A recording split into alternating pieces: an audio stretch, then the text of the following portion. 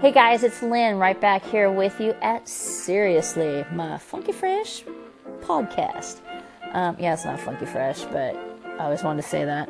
I think I'm a couple years too late with that phrase, but I don't give a shit. So how are you guys doing?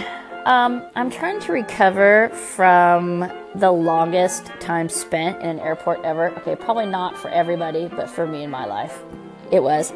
But I don't know about you, but I'm a big-ass people watcher. I love it, love it, love it. So I really didn't mind being stuck in the Denver airport for 7.5 hours on Sunday. Blizzard, come, I don't care, because as long as there's a coffee bean, Coors Beer stand, I may or may not have went up there, it afforded time for the kids and I to sit and to talk and just to spend time together. You know, we went on this trip. We took 5 days. We've never gone on a vacation. We've never they've gone to Disneyland for like 5 hours, but that was because I had work shit to do, and so they came with me. I mean, my kids were never ever going to be accessories. They're with me all the time. From the time they were little, even before I was divorced, and much more now, up until now in their late teens. So this was the first time that we had a vacation that did not involve a fair, a stock show, any sort of livestock function.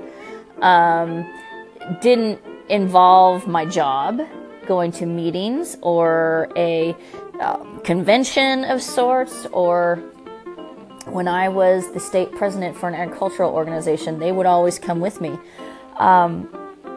Because that's just how it goes. I mean, I'm a working mom, and it's just me, so they were coming.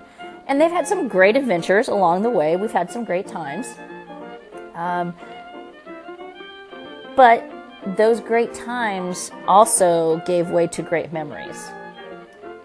Because I realized this weekend, through them recounting the different experiences that they had over the last 12 years, that I didn't make enough time.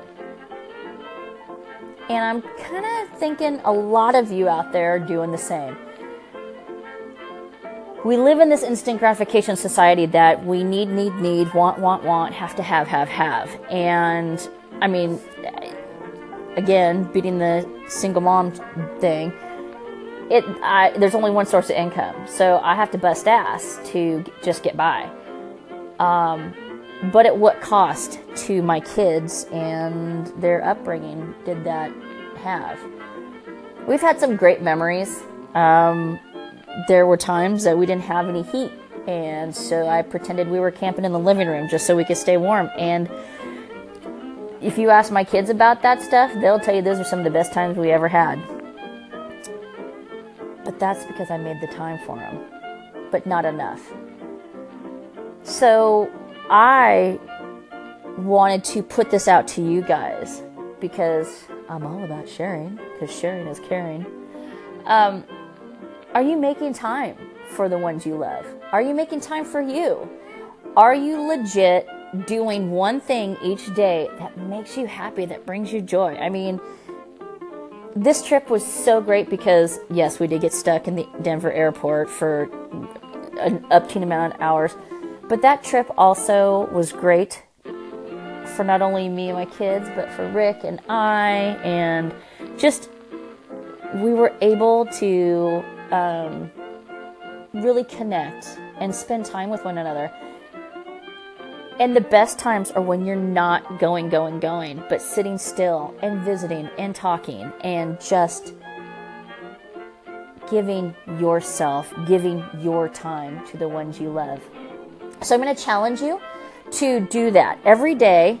Write in your gratitude journal. If you don't have one, what the fuck? Why don't you? Get one. Start writing what you're thankful for. I'm going to tell you it's going to change your life because you're going to feel amazing. And then also make time for yourself. I don't give a shit what you do. Whether you are soaking your feet, lock yourself in the bathroom, and make time for the ones you love, because that is so important. All right, guys, I'll see you back here tomorrow. Peace out.